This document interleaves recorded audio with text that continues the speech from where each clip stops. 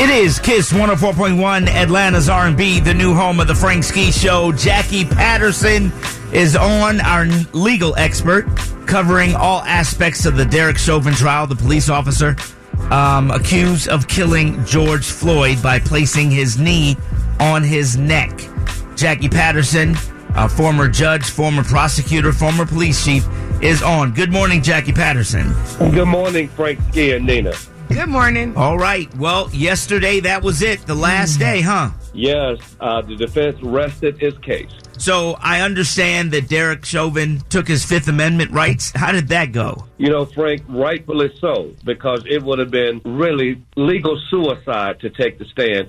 There's no way he would have been able to withstand a rigorous cross-examination from the prosecution, because there would be no way he could justify his actions. So he certainly made the right decision. So yesterday also, interesting enough, the prosecutor recalled Martin Tobin, the physician in pulmonary and critical care medicine over at Loyola, back to the stand to rebuke the testimony of David Fowler about the carbon monoxide and the fact that they actually did do a carbon monoxide test. Frank, what happened is that the prosecution almost created a mistrial, which would have been devastating in this case.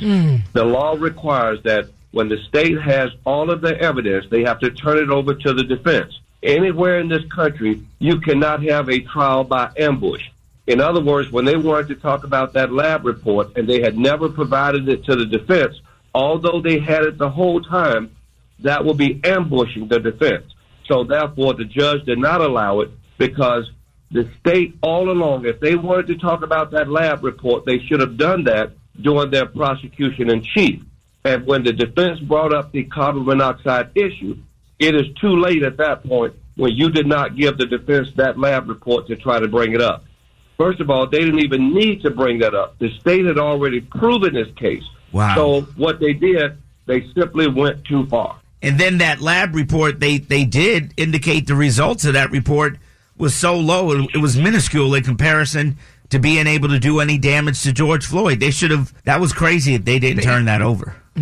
Absolutely, and they had it all along. But when the defense brought up the carbon monoxide issue, in my opinion, you could have brought the doctor back to the stand and just talk about the effects of carbon monoxide, because they had already talked about that.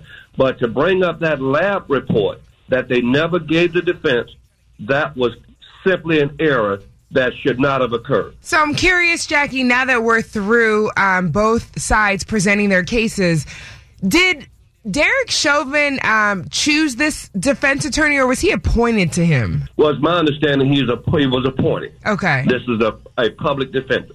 Okay, and for our listeners, explain what happens now that both sides have presented their cases. Yes, what's going to happen on Monday, they're going to do what's called closing arguments.